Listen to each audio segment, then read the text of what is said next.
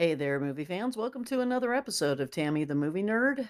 This is Tammy, the Movie Nerd, is your host, and this is a podcast where we basically talk about movies, analyze movies, review movies, do everything we can about movies. Let's just face it, this is all about movies. So we are in the month of October, and first of all, I want to say thank you for your patience while I was dealing with personal matters. And was dealing not only with a death in the family, but I also have a parent that is in hospice. So I've been in and out pretty much all last few weeks because this just happened last month, and so it's been a very trying time. So for those of you that have been wondering what's happened with the podcast, nothing. I just been dealing with a lot of personal matters.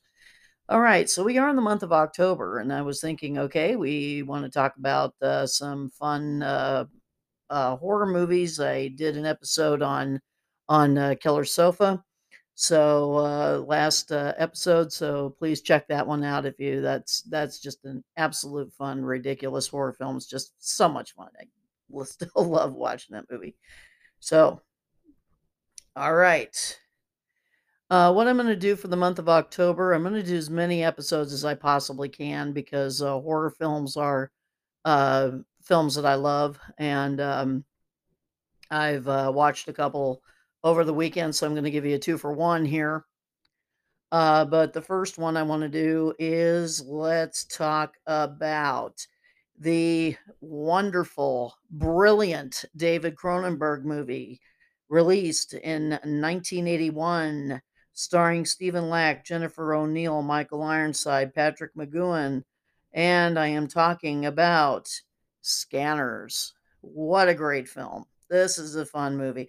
This is a movie that, yes, there's going to be some dated things in this movie, but it's not that dated at all, actually. This is for those of you that have never seen this movie. It's about these quote unquote scanners who are psychics with the unusual telepathic and telekinetic powers. And there's a government agency that's called CONSEC, which is a one that does weapons, and it's like this private company that does weaponry and security systems, and they search out these scanners so that they can use them for their purposes. And so, and one of them, played by Michael Ironside, kind of goes rogue, and he kind of wages a war against CONSEC, and then we have another scanner that is also dispatched to stop him. So the and goes from there. So anybody who is a fan of David Cronenberg, this is definitely one of his better films. I am a huge fan of Cronenberg. Do like a lot of his movies, and we'll probably be covering a couple more in in this month if I can. But so this is actually a really excellent film. The special effects are just unbelievable, and honestly, for 1981, going back and remembering when I first heard about this movie, I did first hear about this movie in 1981. Sadly, I did not see this movie in the theater because, of course, I couldn't. Just because I wasn't old enough to get in. And so this is the box office was 14.2 million.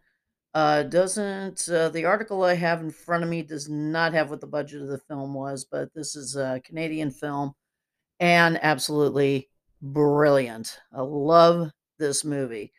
Um, still enjoy it even now. And like I said, even some of the things in this movie that are dated, they're not that dated. And Of course, for people that are heavily into conspiracy theories, you guys are going to love this film to death. Okay, let's just face it.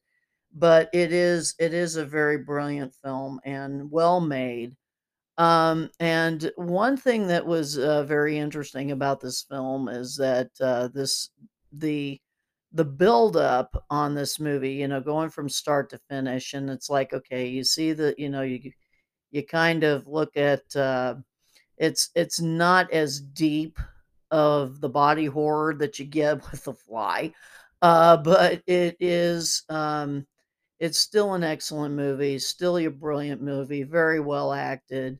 And the one thing that I love about this movie is that, the plot twist isn't all that clever. I mean, at least there's not that much of a plot twist in it. Of course, you kind of get the who's the good guy, who's the bad guy, kind of vibe at the beginning of the film, but then as it continues, then you kind of know what's going on. And it is just a brilliant film in its own way. It's a classic and definitely one that I highly recommend. So, if you haven't seen Scanners, it is definitely worth a watch, and just a great movie overall. And saw another one too. So since this is the second, let me cover yesterday's. And this one's really kind of a tongue-in-cheek one, and I know that I was debating on some of these on these made-for-TV movies and all that, but this movie is just a classic, and it still is a classic, and it is available on video. It's not a direct to DVD like Killer Sofa was. This wasn't made for TV, and you know what? I'll add it just because it is such a classic in its own right. And of course, is directed by Dan Curtis, which Dan Curtis has done a few other really good movies as well, starring Karen Black, Robert Burton, John Carlin, and George Gaines. This was released by 20th Century Fox. This was on ABC Circle Films. It's a rather short film, but it was a made for TV movie. And I'm talking about Trilogy of Terror. For those of you that have not seen this film, actually a rather amusing movie now. But in 1975, this thing was scarier than heck. In fact, even my sister to this day, will not watch this movie again.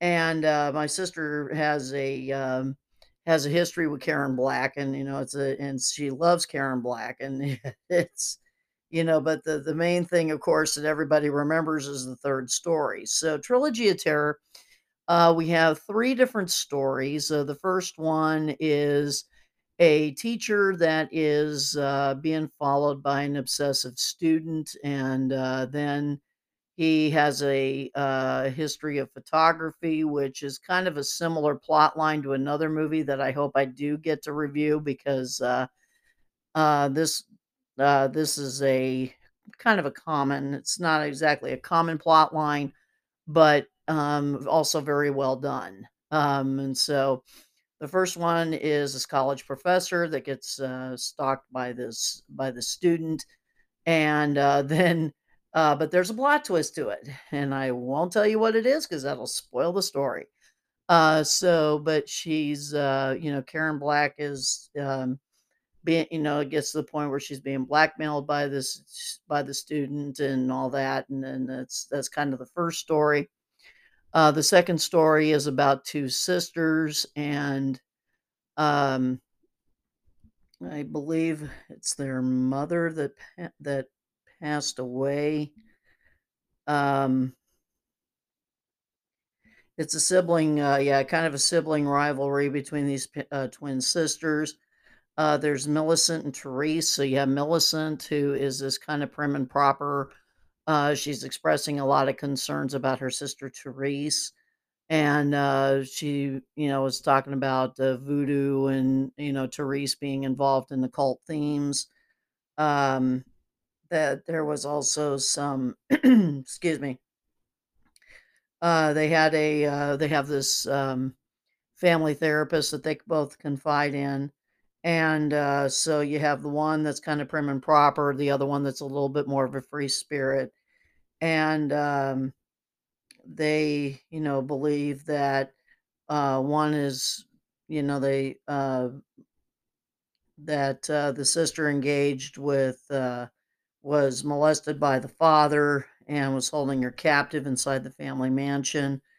And so um, they find that that Therese is involved in like witchcraft and the occult and things like that, and then that has a, very interesting twist too, which I'm not going to tell you because then you won't watch the movie, and I want you to, so I'm going to leave that one alone too. Then the popular one, Amelia, which is a one woman play where she is this woman that has recently moved out from her mother, who's incredibly controlling. She does get this present, this box that has this very creepy looking doll in it, and and it's a wooden fetish doll. It's a Zuni hunter, and it has this chain around it, and the warning is, of course, is to leave the chain on the doll, otherwise the spirit of the warrior that the Zuni fetish doll was crafted after is going to actually come in. And of course, do we have another Chucky here? Yeah, we do. But hey, remember, this came out before Chucky. Okay, just remember that. And so this doll, of course, goes chasing her all over the house, and then she's, you know, being terrorized by this doll. And again, the plot twist in this one's actually quite is really quite cool. Um, and so there you have it.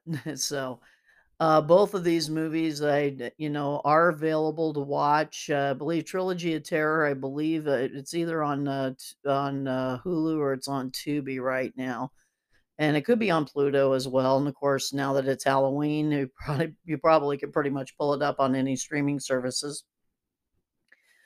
Scanners is available again on Amazon Prime. Also is available on some other streaming services too. Especially with as much of a classic as Scanners is, it'll be readily available for Halloween. So, if you're looking for a couple of really interesting movies to start off your Halloween month, these are two of one of the best. So, of course, I'll be going through some others as well. This is only the beginning. I'll be going through some more of my favorite horror films. And for those of you that love the foreign films, you better believe there's going to be some foreign ones in here too. There's a French one that I really want to hopefully view and review for you because it's on the Criterion channel right now, and it is definitely a must see.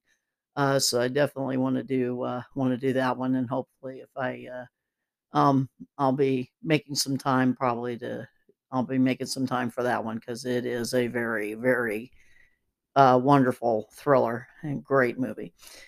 So so there you have it. So if you want to start off your Halloween month on the right foot, check out Trilogy of Terror, check out Scanners. And um, hope everybody has a, great and safe Halloween month.